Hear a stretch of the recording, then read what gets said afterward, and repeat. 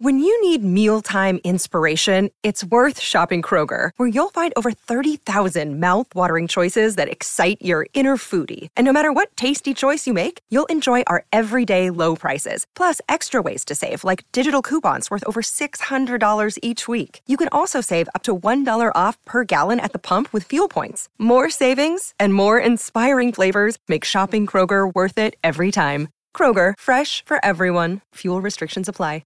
Another day is here, and you're ready for it. What to wear? Check. Breakfast, lunch, and dinner? Check. Planning for what's next and how to save for it? That's where Bank of America can help. For your financial to-dos, Bank of America has experts ready to help get you closer to your goals. Get started at one of our local financial centers or 24/7 in our mobile banking app. Find a location near you at bankofamerica.com/talktous. What would you like the power to do? Mobile banking requires downloading the app and is only available for select devices. Message and data rates may apply. Bank of America N.A., member FDIC.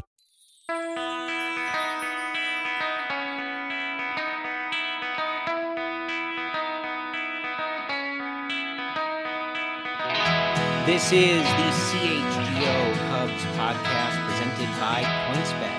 Use promo code CHGO when you sign up to get 2 risk-free bets up to $2,000. That code again, CHGO, when you sign up at PointsBet.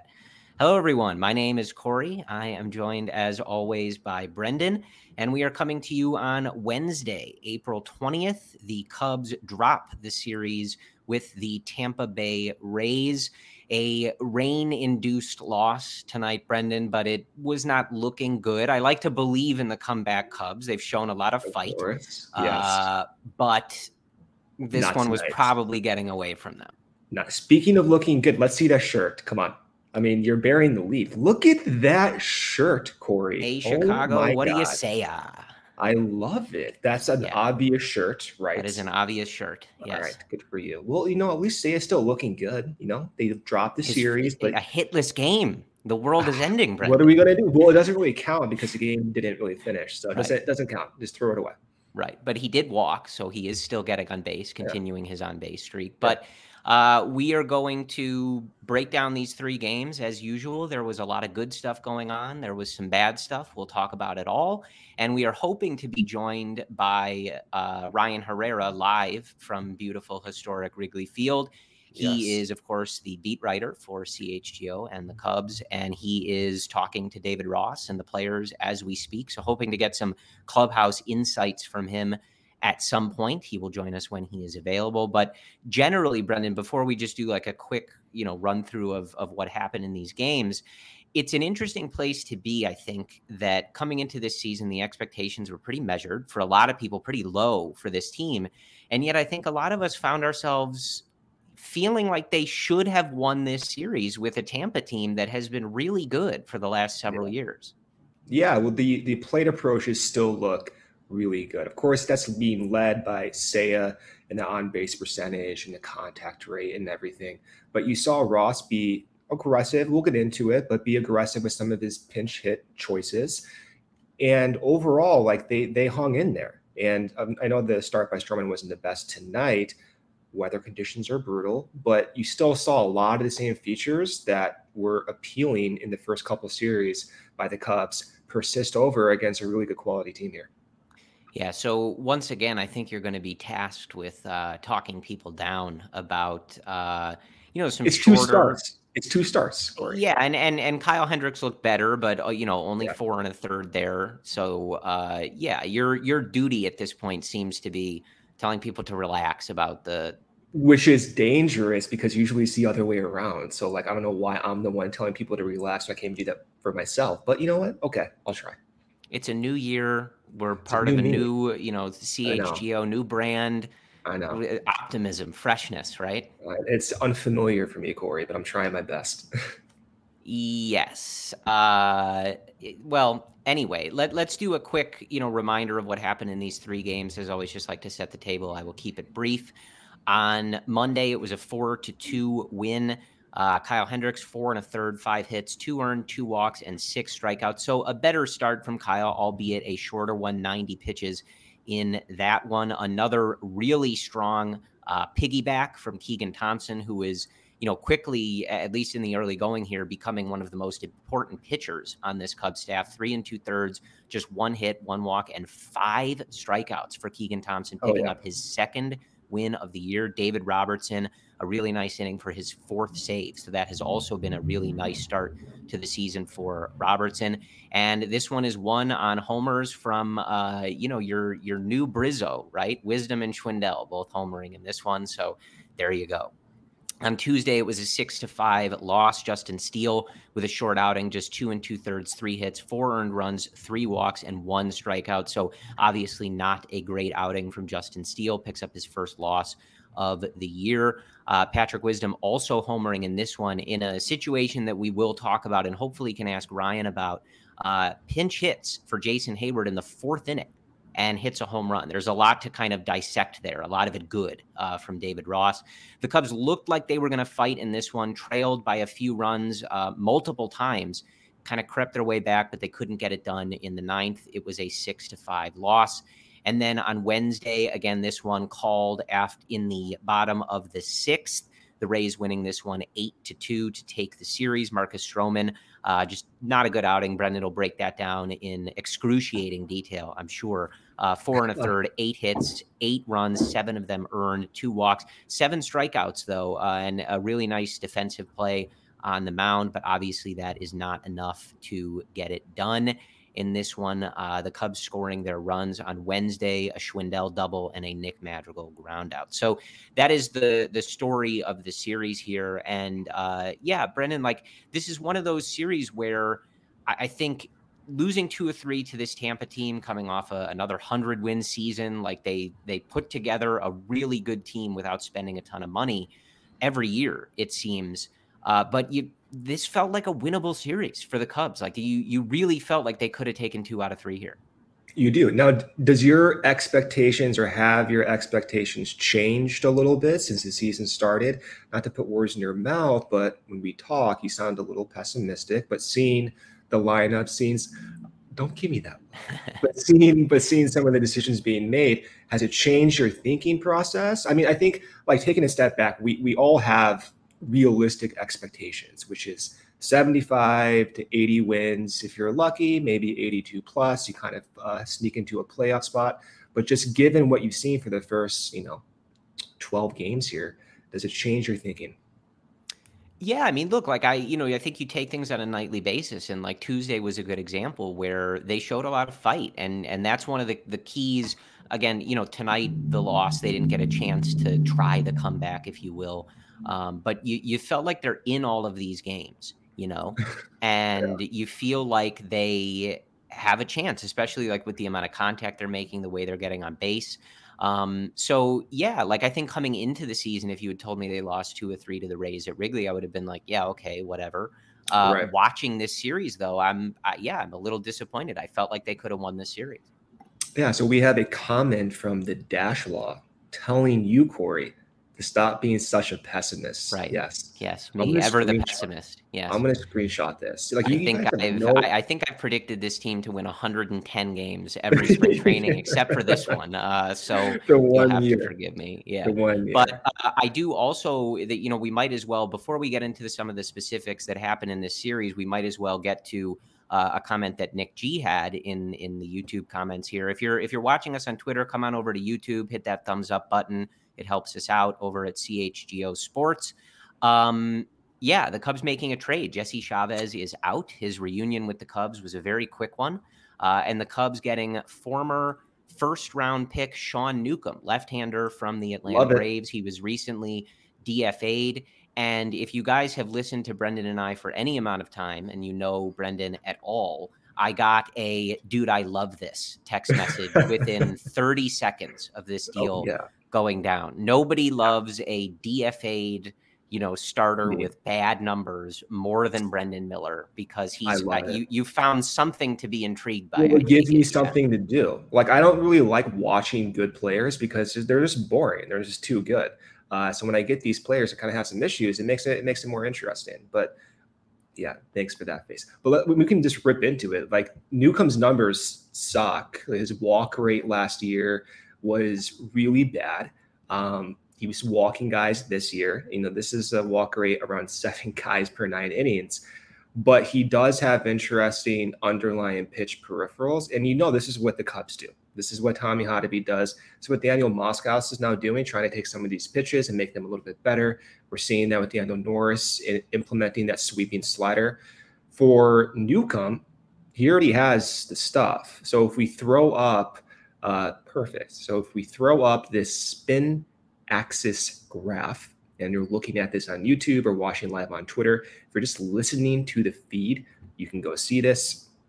But what you're looking at here is a clock with each pitch at a certain time colored. So those big bars at noon are fastballs. And you're looking at a huge bar around noon, which is the spin axis, which is showing that Newcomb's fastball has some natural carry on it.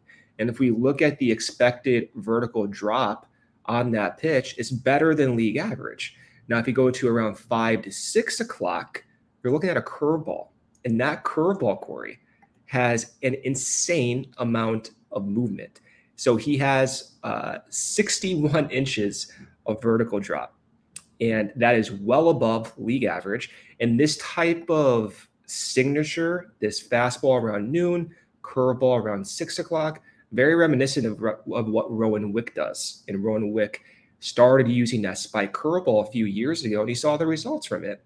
So with Newcomb, the stuff is already there, but for some reason, the command has been really, really poor. And I don't know why that's the case. Obviously, that's going to be a point of emphasis for this Cubs pitching infrastructure to improve. That way you can actually get the most out of those types of pitches. But in general, you give up Jesse Chavez, who's older, who is unpredictable as a result of his age. And you're seeing some potential in Sean Newcomb, who's not going to be a free agent until 2026. And if it doesn't work out and he can't get his command together, it's okay. It kind of sucks because we want to get more stable relievers. But you do see the potential there. And he was a former starter. He might be able to go multiple innings. He has dealt with a few minor injuries here in the past. But the stuff is there, 6'5". You saw the curveball spin rate. You saw this curveball spin access.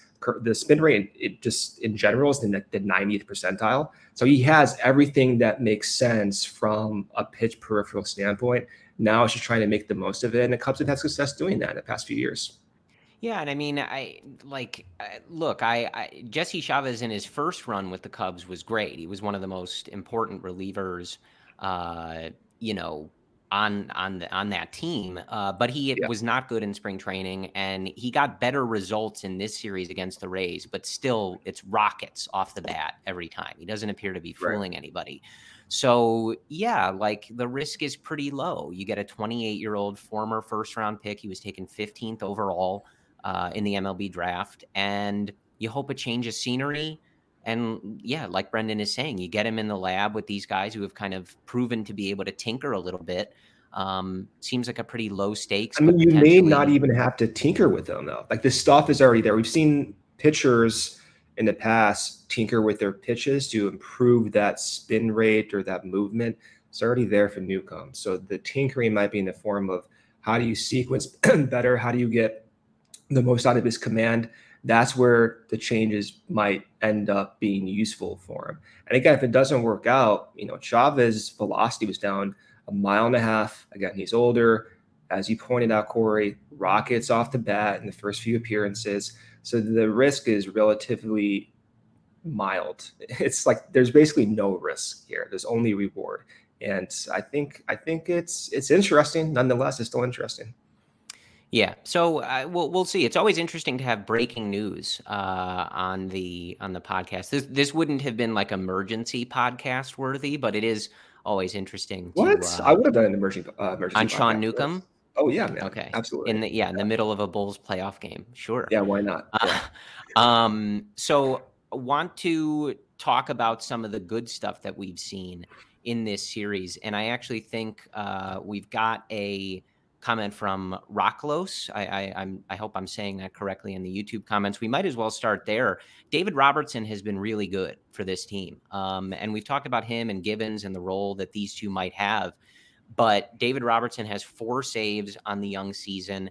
And he, we talked a lot, between you and I, and also with Cody and Luke and Ryan, about trusting the Cubs and their ability to put a bullpen together. Now, it's not always going to work. Jesse Chavez obviously didn't work and they shipped him out. Chris Martin has struggled a little bit. So sometimes it doesn't always start perfectly, but you have to be pretty thrilled with what you're seeing from David Robertson, in a guy who has closer experience and who dealt with some injuries, but looks healthy and is getting really nice results, Brendan. Yeah, I mean, absolutely. So comment, as you guys see there, can we talk about Robertson's cutter? So we're going to do this live. If we go to Baseball Savant, like the first thing I do when I look at these pitches is just look at the amount of movement that the pitch generates. So, to Rocco's point about the cutter, the movement this year is around 8 inches of vertical movement, which is 40% better than your league average. The amount of horizontal movement is actually below league average by about twofold, interestingly, but it's being thrown at 93 miles per hour. And so it's not going to be as tight of a horizontal moving type pitch, but it's had success in years past. Now, interestingly, the amount of movement that's being generated by that pitch is a little bit unexpected. So it starts off being thrown around 130, if you envision this clock, and then for some reason it does kind of deviate back to around noon.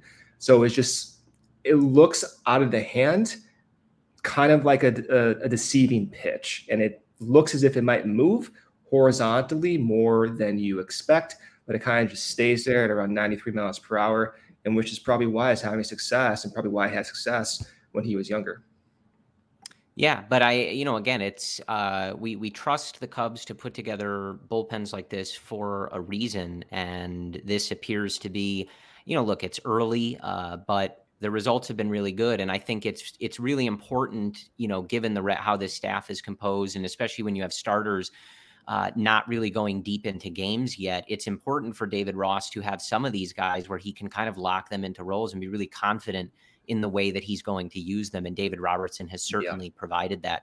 Another guy we talked about, and I know Cody and Luke talked about it on Monday after the outing, and you and I talked about it after he piggybacked Steele in Colorado, I think, but this is such a good role for Keegan Thompson. Yeah, man. And it's really exciting to watch. I think I've said on here before that I know, like, he's one of those guys, along with Alec Mills, who likely wants to be a starter, and maybe the Cubs decide to explore that again. He's certainly pitching in a manner that, if that's the opportunity he wants, I think he's showing you that, maybe you let him try that. But this role, as we saw in the World Series last year with Atlanta and Houston, speaking of Jesse Chavez opening games, it's so important to have these guys who can come in and not just give you one inning of solid work, but can really bridge that gap to your higher leverage relievers. And Thompson just looks so good. I mean, he was dominant on Monday night against this Rays offense.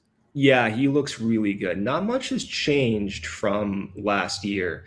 His cutter still moves well above league average horizontally. The velocity is still within his typical range. The curveball is off the charts, similar to last year, just going down like a hammer. And you're seeing the command a little bit better this year. And the attitude he had last year is carrying over to this year with even more confidence, which I love seeing. So I like the role he's in right now as is, given those pitches that he throws, that cutter, that curveball. He does have a four seam around 93 to 96, can pump it up when the adrenaline's up. But we've talked about this. I like the role he's in because you can go multiple innings. And having the ability to piggyback, whether it be Justin Steele or let's say even Drew Smyly, guys who can't really go at this point, maybe beyond 5 or 6 innings, it's incredibly valuable. And maybe he can't get an opportunity to start later in the year, but at least just from, my opinion, the types of pitches he throws right now are best served only facing the lineup once or twice. He doesn't have a quality pitch at this point that moves the opposite direction of his cutter and his curveball. And a lot of pitchers who are able to go through the order multiple times can change up those angles a little bit more often than someone like Keegan Thompson. And Justin Steele, to be fair, kind of has the same problem, but he is more confident throwing that changeup at times. And he does have a sinker that he did, especially towards the end of last year, showcase as his dominant pitch, which is, of course, going to move the opposite way. So that's the difference between the two as it stands now. I mean, Keegan Thompson's been amazing, but that role he's in, I think, is perfect at this point. Yeah, and Niren in the YouTube comments makes a point about, this is kind of what a new age pitching staff looks like, potentially Steele, Thompson, Alzolay, maybe all occupying roles like this in the future. Yeah. And it really is the way that baseball seems to be going, right? The amount of data that these teams have has made it seemingly much harder to have guys that can go through a lineup 3 or 4 times, pitch into that 7th, 8th, or 9th inning, right? You just see it less. There's guys you seem to be relying on to do that less.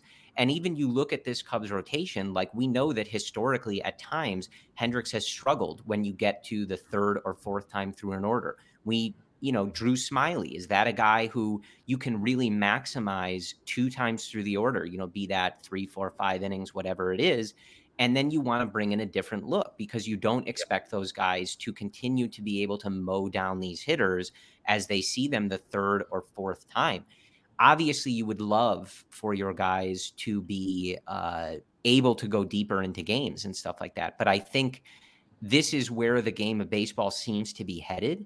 And to have these guys you can rely on to come out and, like you're saying, Brennan, their stuff plays up when it's 1 or 2 times through the order. There's nothing wrong with that. It's not a knock on Keegan Thompson. This is a very valuable role.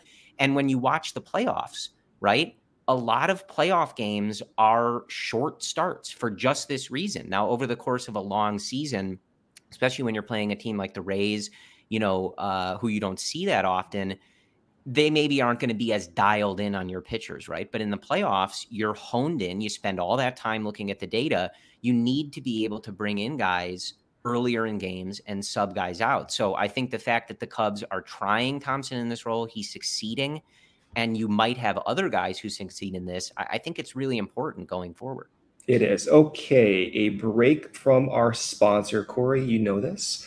The best way to support CHGO is to download the PointsBet app and use code CHGO when you sign up. If you make a $50 or more first-time deposit, you'll receive a free CHGO membership, which unlocks all of our web content, and you'll even get a free shirt of your choice from the CHGO locker. If you have any questions, email pointsbet@allchgo.com, and we will help you out.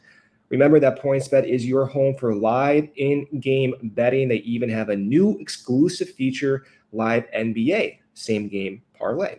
For the first time ever, build a perfect live same-game parlay only with PointsBet. Combine your favorite bets anytime during the game. You can even boost your live same-game parlays. And now online sign-up is available in Illinois.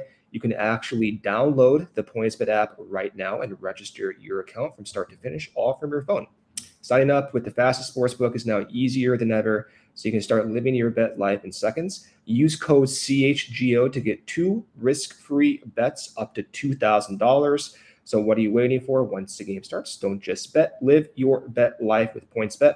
Gambling problem? Call 1-800-522-4700. Okay, second sponsor here is from Strava Craft Coffee. Want to start your day with a competitive edge? Strava CBD coffee is a game changer and has helped thousands of people to improve their overall wellness and quality of life. Strava delivers delicious, fresh roasted specialty coffee infused with organic spectrum CBD. CBD from hemp doesn't make you high or hungry, but it does offer real benefits that can help you out. You can feel alert and focused without the jitters. You can live your day more balanced with less anxiety and fewer aches and pains. Plus, including CBD in your daily routine can even help you enjoy more restful sleep so you can wake up feeling your best. The best part, Strava is all about quality. Everything is small batch, fresh, and shipped straight to your door. Strava also offers concentrated full spectrum CBD tinctures for those looking for a more traditional CBD format with a powerful entourage effect of benefits. CHGO listeners can save 25%. 25% off their entire purchase when you use code CHGO25. That's 25% off your entire order at StravaCraftCoffee.com when you use code CHGO25 at checkout. Discount coupon valid on non-subscription purchases, only one use per customer. Already love Strava? Subscribe and save with the Strava Coffee Club. With Strava, you're in control. Save on your favorite coffees and have them automatically delivered to your home or office on your preferred schedule. That's like reading, in like second or third grade. You don't want to mess up in front of the class. That's what I felt like I was doing right now. So I think I did pretty good there, Corey. The live stuff is hard. Yeah, it's hard. Hey, Brendan, it's Lawrence. Yeah. You did a great job, and I just want to hop in on your PointsBet read. Yeah. One of the best parts about PointsBet is that you could do live in-game betting, like you mentioned. The Bulls are currently up 6 in Milwaukee. Now, if you're like me, you'd say, well, maybe I think the Bucks are going to win this game. I know I'm wearing a Bulls hat, and I know I want the Bulls to win, but let's be realistic. This might be tough. You could get the Bucks right now minus 4.5, at the spread. And minus 4.5, that's a pretty good number. I don't know, not a bad option. Or if you're feeling just like the money line, minus 200, that's way better than the minus 600 that it was earlier. So just going to throw it in there. And guess what, guys? We have a special guest. I'm going to hop out of the way. Ryan Herrera is waiting for you. So we've got Ryan here from beautiful historic Wrigley Field. Can you hear us, Ryan? Hello. Yeah, I got you guys. You hear me? Ryan, are you dry? Is it pouring out there or what? It's hard with the press box window. Sometimes you can't even see, looking on the field, you can't see. So yeah. I think it's still raining out there. It was definitely raining enough that they called the game. Obviously, I wish it would have gotten called earlier, but.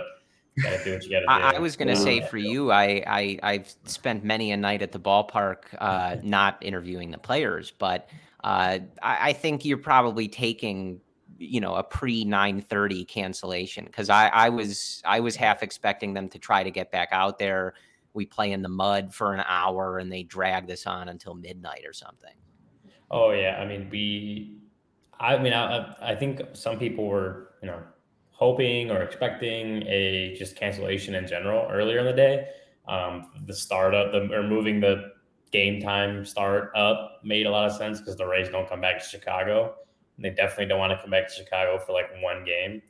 But yeah, I guess calling it early helped out a little bit, but it's still almost 10 o'clock. We're not out of here yet. So,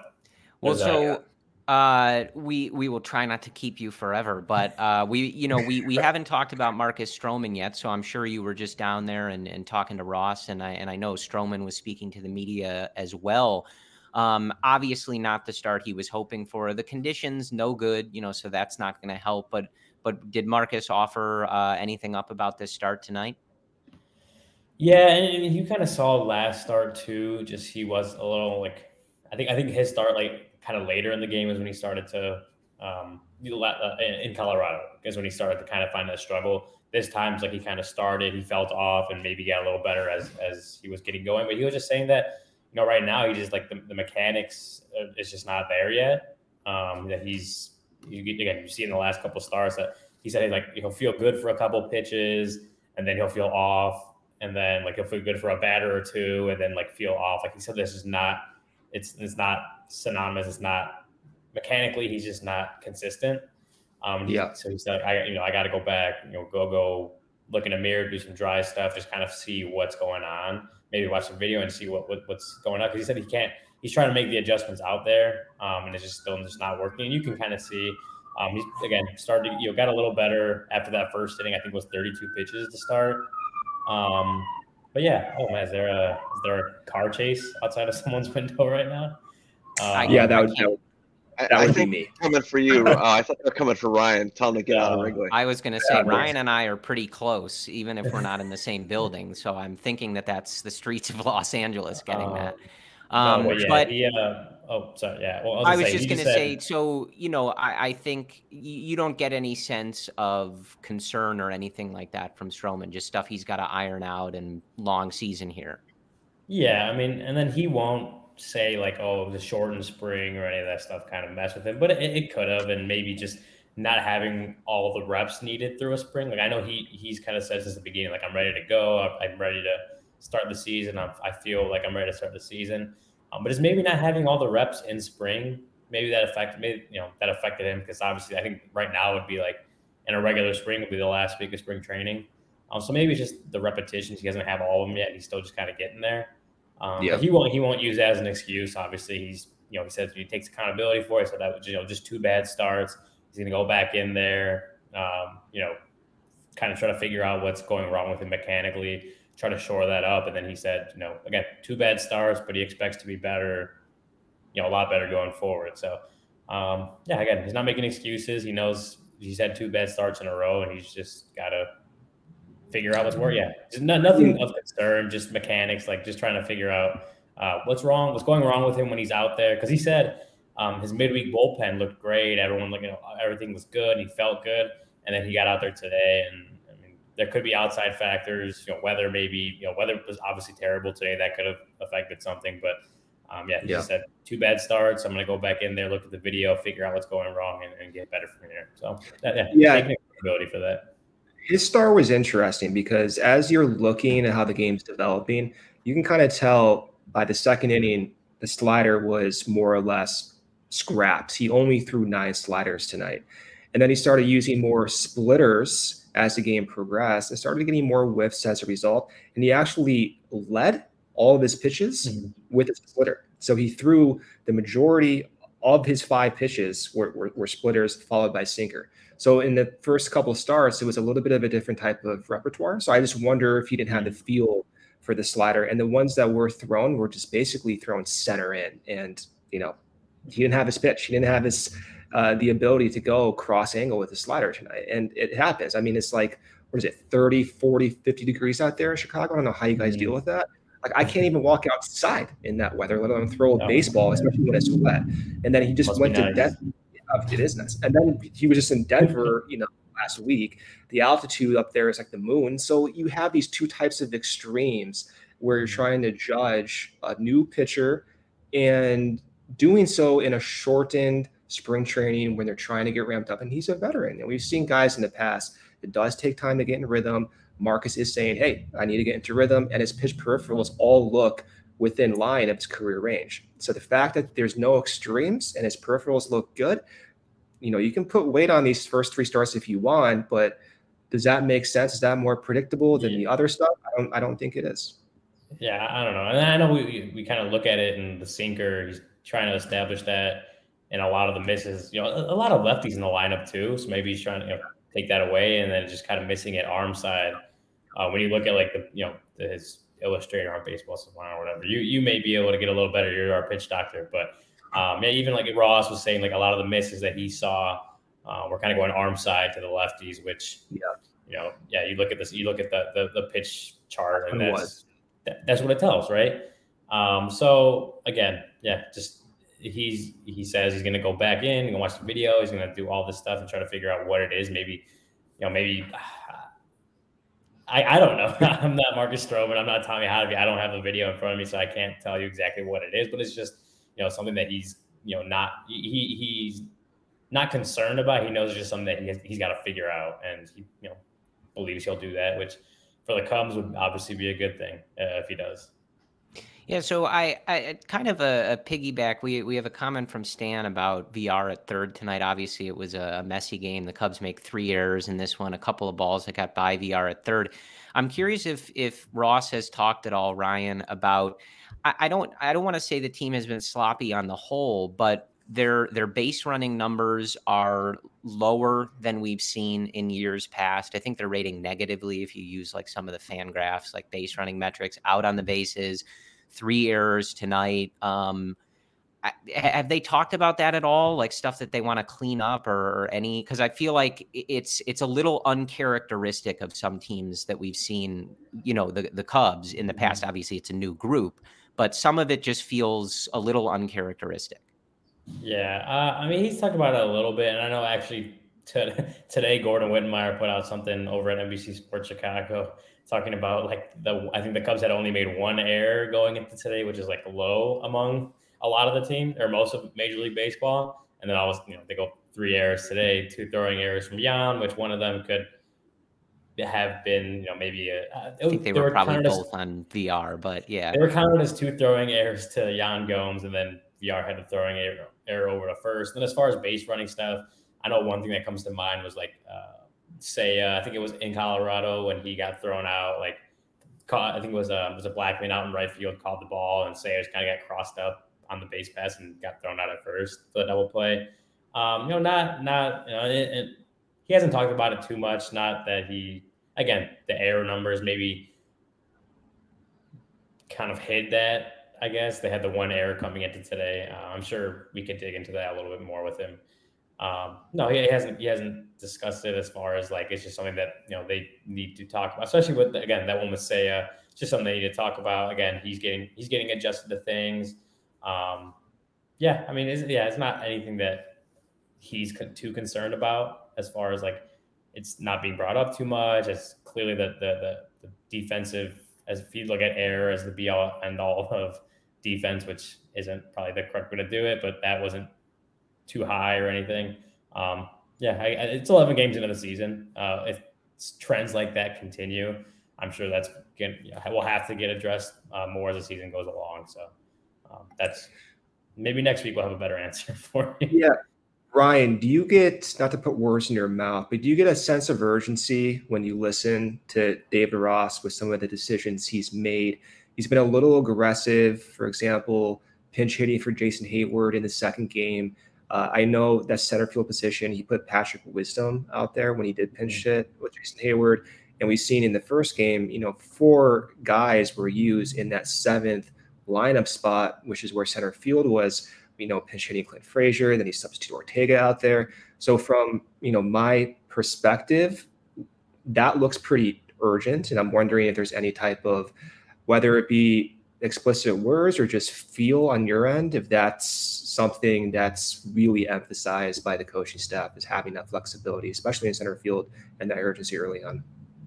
Well, yeah, definitely the flexibility. Ross has talked about it consistently, like guys being able to be flexible and be versatile. Like you mentioned, the Wisdom going out to center field and stuff like that. I know yesterday the opener, the Rays throwing an opener at the Cubs was a unique situation, and so he let Jason Hayward take that first at bat, and then he saw a matchup that he liked with Patrick Wisdom, and so he pinch hit, and obviously it worked out. And then we kind of asked him, like, Patrick Wisdom in center field. He had one game in AAA at center field in the past, so it's not like it's his natural position. But he said, he talked to Willie Harris. Willie Harris was confident in Wisdom in the outfield. Wisdom was confident that he could play if that's where they wanted to put him. So Ross let him go out there and didn't make any errors or anything. So he's like, when we do stuff like that, Ross said that this morning, like when you do stuff like that, are you going to get the elite defense? You're going to get the elite defense that some other players can get you? No, but you're going to get, he's able to keep Patrick Wisdom in the lineup that way without having too many moving parts. But as far as versatility, like, we talked about Jonathan Villar, didn't have his best day in the field today. But him being able to move from third to shortstop to second, that, especially early in the season when guys are still getting their legs under them, that allows him to give Nigel Horner a day, that allows him to give Nick Madrigal a day, that allows him to give Patrick Wisdom a day. And that's what he really likes. And then the outfield spot, again, Jason Hayward, Rafael Ortega, Michael Hermosillo, those guys move around the outfield a ton. And obviously Hermosillo brings a righty bat, whereas Ortega and Hayward are lefty. Clint Frazier being able to play out in left field. Because I think Happ was DH today. Yeah. So that allows Happ to get a day where he just has the bat. I don't know if I would say, like, I think you said urgency earlier in the day, or not earlier in the day, earlier, like that was early in the question. You said urgency. I don't know if that's like the word I would use. It's just like, David Ross really values versatile players, and you see that a lot with a lot of the guys on the team that can play a lot of positions. And so when you see stuff like Patrick Wisdom going out to center field, VR moving all around the infield, Ortega, Hayward, using 4 guys at the 7 and center field, that's just him. Again, one, making sure that guys are, he's not overworking everyone and getting guys the reps that they need to kind of get into the season, and to just really testing out and seeing what he's got in a lot of these guys that he wants to be, that he knows are versatile players, but seeing how well they can do when they kind of put him in that situation.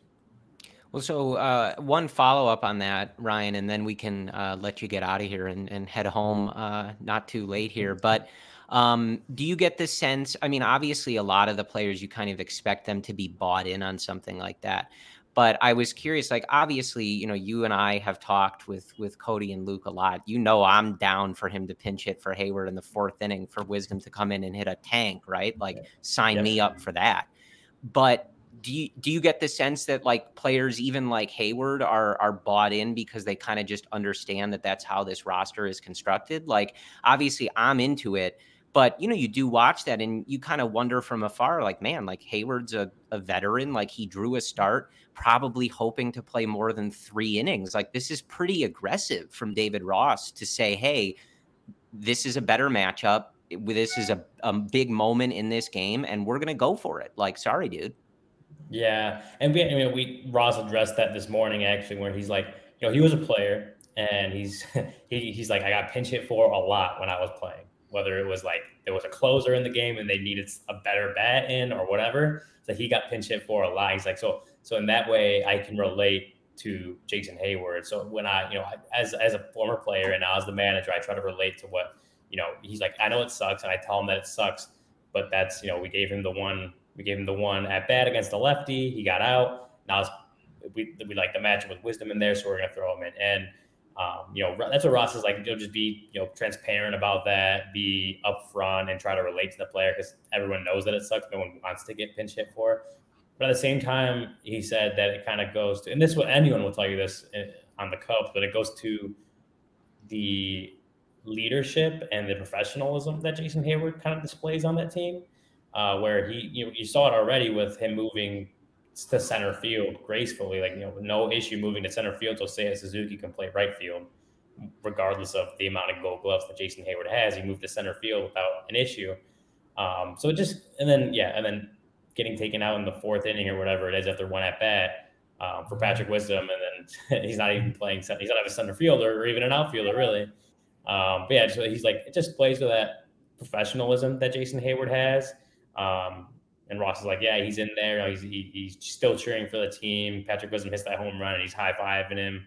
I think Jason Hayward understands, and I think we've seen it regardless of, I know Corey's feelings on Jason Hayward batting, but you see just the way he kind of has taken over this locker room as a leader, and a lot of the players look up to him. And so he's setting that example for a lot of these guys, like, hey, I'm a World Series champion, a however many time All-Star, 13-year veteran, and Ross takes me out in the 4th inning. I'm okay with it as long as we win, right? So that's just been Hayward, and you can just tell that the rest of the players on the team, the coaches, they all value that.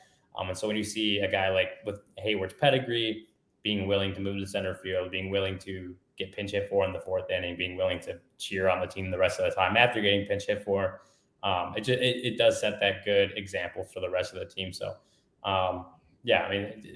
that's what Ross said. Again, he's like, I know it sucks to get pinch hit for because it's happened to me a lot, but that also just shows just how much a professional and how much Hayward cares about the team, whatever's best for the team, just on any given night. Yeah, well, hey, I mean, good to hear it. I mean, I was curious just because we knew that this roster construction was kind of going to lend itself to that. If Ross was going to really maximize this roster, you probably have to be aggressive with a lot of the matchups, a lot of guys who probably shouldn't be out there for every type of pitcher or every handedness, stuff like that. So, yeah, I was just curious about that. But yeah, that's some good insight that he's spoken about that, and everybody seems to be on board with that. But yeah, we can we'll let you go, Ryan. We appreciate the insights live from Wrigley Field, and hopefully you can get home not too late here. Oh, well, yeah, hopefully like at 10:45, 11 p.m. Central Time, we'll be done. But yeah, thanks for having me on, guys. Take care. I can't wait to listen to the show. Of Thanks, course, Ryan. and you can catch all of Ryan's writing at allchgo.com. Make sure you sign up to become a member to read all of his good stuff. Okay, so if you're wanting to make some potential money, the Bulls are up 14 right now at halftime. So they're up 63-49. The live spread is Milwaukee +5. And, if you want to make some money, maybe that's the way to do it. I actually made some money on the Cubs win against Tampa Bay. I bet the under on 8 runs. I was watching the first 4 innings. I'm like, you know what? It's cold. Bats are not going to get warmed up, and I won some money. I usually don't win much money betting baseball because I get too emotional with some of my bets. I'm like, oh yeah, like Justin Steele's going to throw a perfect game today, and he doesn't do that. So, right, that's my problem with this. That's why I was curious where you were going with saying you bet on the Cubs, but yeah, as I've mentioned before, I'm not the biggest gambler, but I did sign up with PointsBet because, of course, we are sponsored by them. And I can tie this into the Cubs real easy. If you want my pick of the week, Zach Davies pitches for the Diamondbacks tomorrow. So the Nationals are at home, go with the Nationals. Zach Davies 0-1 with a 5.8 ERA on the year. We know him well. That's maybe bring up that name on this podcast, Corey. Maybe you said his name. Well, I'm trying to make people money. I understand, but like you're making me upset. I'm talking about him in a derogatory way. I think that's fine. I don't even want to hear his name. I don't even want to think about him, even in a derogatory. That's my pick of the week. If you want to, you can, sort of get out some of that, negative energy you had for him last year by watching him lose to the Nationals on Thursday. So I think that's the way to go. And of course, remember 2 risk-free bets up to $2,000 when you sign up at PointsBet with code CHGO. If you're watching on YouTube, it is right there in the corner. So hold on, before you go on, someone's like mentioning former second baseman for this team that we cannot be bringing up these names. And Carlos, I think, is a longtime listener, so I think he knows better than to use that name. Lawrence, yeah, what are you doing here? No, Lawrence is going to get yelled at for putting that up Lawrence, there. Lawrence, I'll have to catch you up to speed. If you're listening, if you're listening on the audio feed, you guys know the second baseman's name that's coming up. We're not going to say it though, but if you're watching on YouTube, we're not saying it. It's on the screen, but we're not saying it. I'm allowed to put that on there. You can't bet against him, so we're going to stick to betting against Zach Davies when you go to PointsBet. But Brendan, I want to go back to, just to wrap up, I want to talk about Kyle Hendricks, and if you have any, we touched on Stroman with Ryan a little bit, but I want to talk quickly about Patrick Wisdom and Frank Schwindel continuing to have a good, stretch here. And it's interesting for as bad as the numbers looked, especially for Patrick in those first few series. He's now sitting, and again, it's still too early for any of this, but he's sitting with a 136 WRC plus. All of a sudden, he is well above league average in terms of his offensive production. When we spoke, I think 2 series ago, it was a negative number. So that's how quickly this stuff can turn. And especially when you come in and hit 2 home runs in a series, right? And you have the series that he did in Colorado, things can turn around really quickly. And a similar story for Frank, who had a really nice series. He had a double in the game on Wednesday before it got called with an RBI. 112 WRC plus, so a little bit above league average there. And again, both of them, we talked about them a few series ago, like not to be concerned, but just you're watching their performance, obviously, right? And just like that, things turn around, and you would take the production that they're producing, that line you would take from each of them going forward on the season here. Yeah, one thing with Patrick is I'm still monitoring that contact rate because, as we've talked about last year, that contact rate was in the bottom 2nd percentile of the league at 60%. So right now, almost 72%. We're approaching 50 plate appearances. If you talk to some, baseball stat people, they do say when you get to around 50 plate appearances, the reliability starts to improve and the ability to interpret that particular sample as mostly attributable to the player himself rather than noise is appropriate. But still a lot more baseball left, still more at bats, still more changes he's going to make. But I do think at this point, forget the stability numbers and those thresholds and all those numbers, you can just look at the at-bats, and he does look different. And the ability and the intent for him to make more contact, at least on my end as I watch these games, it's obvious. And when you match that with what he's been saying he wants to do, which is to adjust and make more contact, it's lining up. So I do feel comfortable at this point saying that he has made a change that is translating to more contact. It's just a matter of that type of change in approach will still be conducive to hitting for power and base hits. We've seen in years past so many different Cubs players, especially part of that last core, go through changes and stretches that led to more contact, but didn't lead to better run production. And as an example, we can look at Kyle Schwarber, who made a lot more contact, but the overall run production didn't come to fruition with the Cubs. Now he's with a different team. Of course, he's having more success. So just because you make more contact, it does not mean it's a good thing for some guys. But at least right now, monitoring Patrick's contact rate, seeing the power start to show up, it's pretty encouraging. And it's still early. Yeah, and I think, one thing that Luke and Cody and I talked about after the first game in that Rocky series on the post game was that, it's still early for these guys, even now that their numbers look good. But the whole point of this season was to give them a shot and see what you had. You unearthed some pretty interesting stuff. Frank had an incredible finish to the season last year. Patrick set your franchise rookie home run record. And you didn't go out and sign major replacements that you need to give playing time to. You don't have those young guys ready at those positions. So the patience was warranted. Like, see what you have. And like, that's still true even now that the numbers look better. Like, the whole point was to give this time and see if, hey, we found ourselves a Max Muncy or something like that, like where we brought in a guy who hadn't caught on anywhere else, and we figured something out here. So you still have to give it that time. And I'm glad that Patrick was so quickly able to kind of quell some of that, like, like Justin Turner, another example, like late bloomers, you figure something out. And I'm glad that Patrick was able to turn things around quickly, because some of the online discussion about him, like some concerns are warranted, but some of it, people ready to give up on him after 6 games or 9 games. It's like, this is a little crazy. It's too early. Yeah. I mean, it's with some Justin Turner 2.0. This is no, disrespect to wisdom. It's just more so pointing out how good Turner is. That would be a wonderful outcome. Yeah.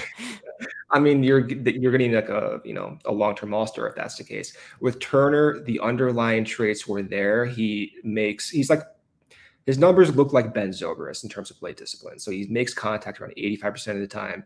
His chase rate is always well above league average. Patrick is below league average in both those categories. So those two traits tend to be most predictive of offensive success until Patrick kind of makes those strides, which he's doing right now, while maintaining the power. It's really, really ambitious to say he could be, a breakout-esque player in the same tier as Justin Turner, because as we know, those types of players don't really exist. There's a reason why Justin Turner is always mentioned in the same breath as like, Jose Bautista, or even like a little bit later, like Josh Donaldson. Those types of players typically don't adjust well after coming through the league and struggling. Yeah. And, but again, like if you found in Patrick someone who can mash to the level that he can, and we saw it in this series against the Rays, that's pretty valuable. And with the aggressiveness that you're seeing from Ross, to go back to that pinch hit, I love that from David Ross. I love it, right? There's some stuff that I haven't loved from David Ross. There's stuff that I love, and I love that. And it has nothing to do with Hayward. It has to do with this roster was built, as we were talking about before we let Ryan go, with a lot of guys that just shouldn't be out there 162 games, 9 innings a game, no matter who they're facing, right? In years past, we've gotten used to Cubs teams that were built that way. You pencil in 7 guys, 8 guys on a given day, and you just let it ride for 160 games. It's pretty easy, right? Like Bryant's your third baseman, Baez is at short, Zobrist is at second. It's easy. This is not that group. And the way for them to be successful requires David Ross to be aggressive like that and not let guys play just because they started. The Rays are throwing all sorts of pitchers at you. It's the way you have to manage this. So I was really happy to see that. And good for Patrick and good for David Ross that it worked out. They deserved that outcome. Like that was a good, aggressive, let's win this game now or get back in the game type moment. And it worked out for them. And they deserve that. It's good when the process yields good results. Good process, good results, right? Yeah, and in the process too, it's pretty obvious what they're trying to do, and they're trying to maximize the hitting matchups with the pitchers as best as possible. So if we just go to the number of at bats each one of these hitters have received, it's pretty equally distributed, relatively speaking. So you have, Seiya and Wilson and Happ all around 40 plate appearances, but then even VR has 30 plate appearances. This is before the numbers are updated after the last game, by the way. But VR has 30 plate appearances. Frazier has 25. Ortega has almost 30 plate appearances. Hayward's actually a little bit lower on the list, surprisingly. He has 21 plate appearances. Hayward has fewer plate appearances than Clint Frazier, for example. But of course, Hayward's starting the majority of games. So you do see the intent, at least, and just looking and trying to scale up how many plate appearances these guys will get over the course of a 162-game year. It is starting to shape out to look very Giants-esque in terms of splitting apart your entire roster and giving equal plate appearances. Ross is clearly trying to do that. Will it work? We'll find out, but I do like the intent at this point. So a couple guys on offense, and then just any thoughts you have on Hendricks, and then we'll sign off here. Yeah. But I do want to give due credit to Ian Happ, 1 for 3 on Wednesday, before the game got called. 132 WRC plus on the season for him. And he's also having more success than we've seen hitting from the right side. And if you look at the numbers, that carried over from last year, like he's in a really good stretch. And, he maybe gets, I don't want to say forgotten, but maybe lost in the shuffle a little bit because of the struggles he had at the beginning of the year. But we've talked about him as well. Like he's a first round pick. He's in his mid-20s.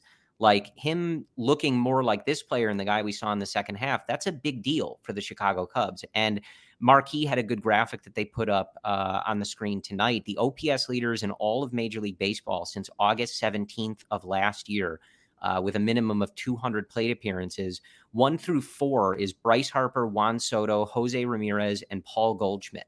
Number 5 in all of baseball is Ian Happ with a 1024 OPS. That's, it's over 200 plate appearances. Like it's early in the year here, but if he can carry that over and be, over 1,000 OPS would be just wonderful. So I'm not expecting that. But if that's the type of player that the Cubs have, like that's a big deal. And I want to make sure we give him proper credit for that. Yeah, absolutely. Happ turning into a sustainable hitter for this team changes a lot of the decisions they may end up making to fill that Happ role if he were not to succeed this year. So we talked with Michael Cerami about this during the season preview pod about a lot of these players determining Jed Hoyer's next route to competitiveness, and Happ being a sustainable hitter would be huge for this team. For me, I think for you too, Corey, you want to see Happ do this for a larger play. Yeah, absolutely. Yeah. So he has gone throw out that first portion last year either. You have to consider everything. And, you still have to consider the hot stretch during that second half. But he has gone through these extremes, both on the positive and on the negative end. And what is the underlying problem with the negative extreme? It's kind of hard to tell. And I don't think we're ever going to truly know just from like a fan's perspective and the data that we do have. But the hitting coaches and those who have worked with Happ, they may have an idea, and maybe those types of changes, although it's kind of hard to see, maybe those changes are being made and he can turn into a sustainable hitter. So with Happ, I'm not going to lie, it was so frustrating watching some of those extreme stretches that I kind of just assumed and expected we'll get more extremes. And that's still a possibility at this point, but it is hard to ignore what he's doing, Corey. Just like this has got to be like about the third or fourth time now in his career where he looks so good at the plate. And then for whatever reason, something happens and it goes the complete opposite direction. So I'm hoping that I don't fall into this. Yeah.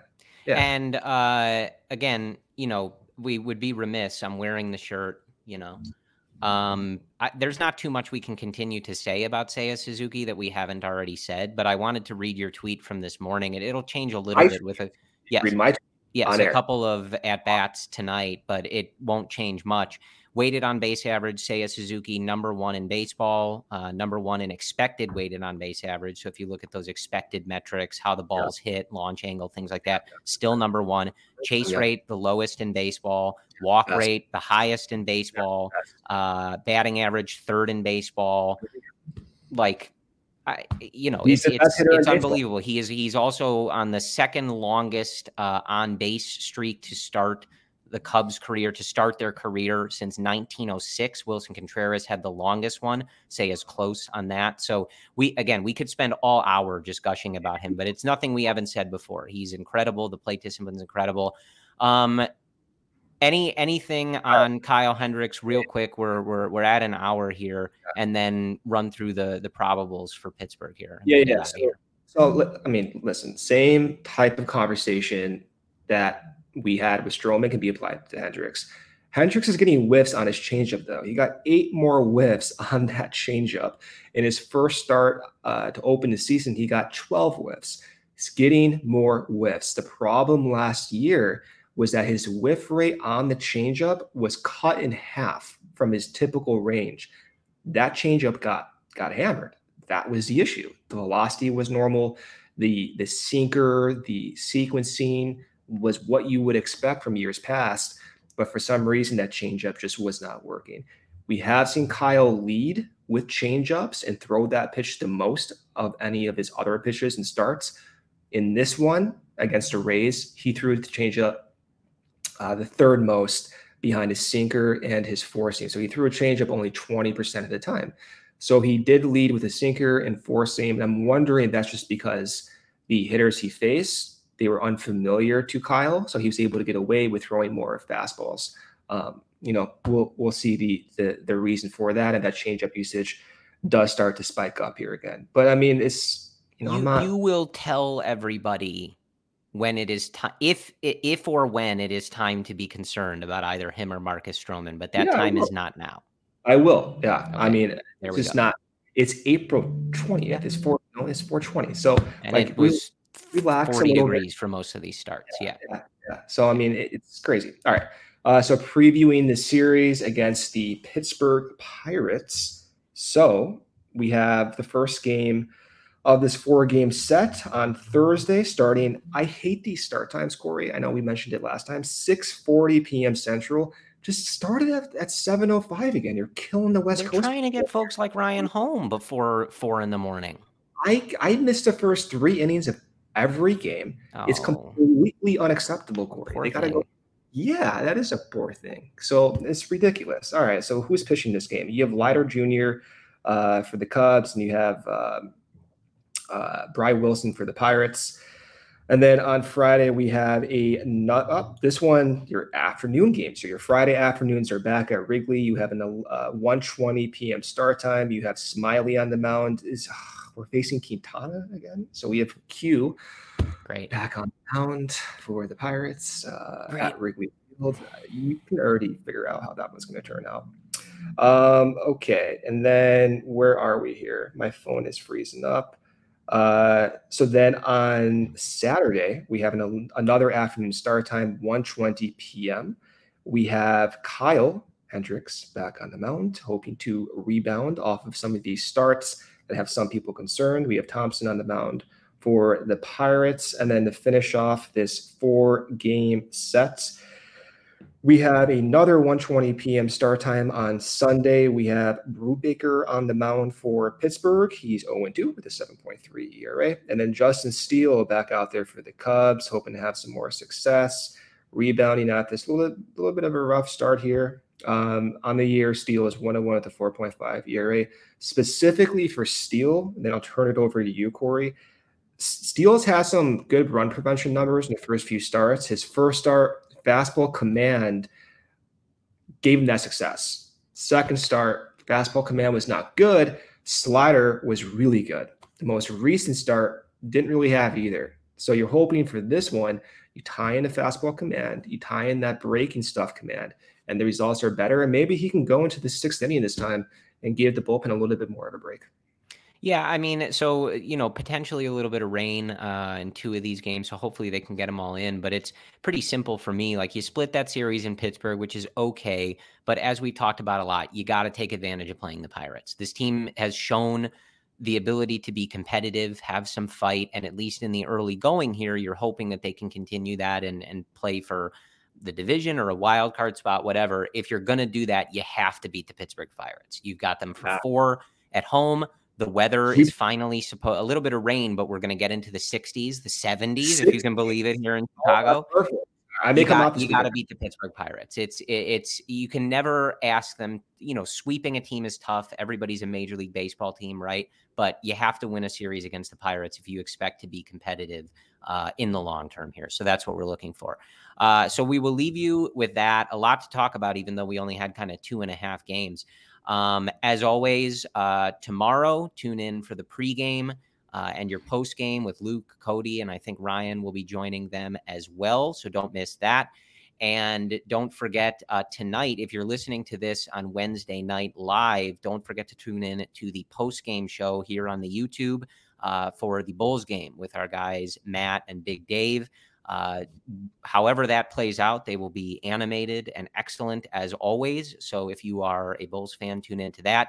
Don't forget to support all that we're doing at CHGO. You can become a member for the premium written content at allchgo.com. You get access to the members only Discord, live shows, post-game shows, podcasts, and great written content at allchgo.com. Lawrence was just joining us there on the YouTube with the Bulls hat. Best of luck to all of you Bulls fans. I'm not really a basketball guy, I must admit, but I live in Chicago, so we always support Chicago. And come on, Corey, see red. All right, be good. Hey, let's go. You were telling people to look at the Bucks, second half. So I was just saying. If you're we're just trying to make person. people money on points bet. You know what I mean? Yeah. Over here. But Bulls up 14, 5 minutes to go in the third. It's looking good. I don't know. I'm a little concerned. It's not that I'm not paying full attention to you guys, by the way, but it is. There is a Bulls playoff game. Yeah. We understand. We're talking about a rain out for the Cubs in April, but we appreciate all of you joining us on the YouTube. And if you are listening to this on the podcast feed, as always, thank you for listening and go Cubs.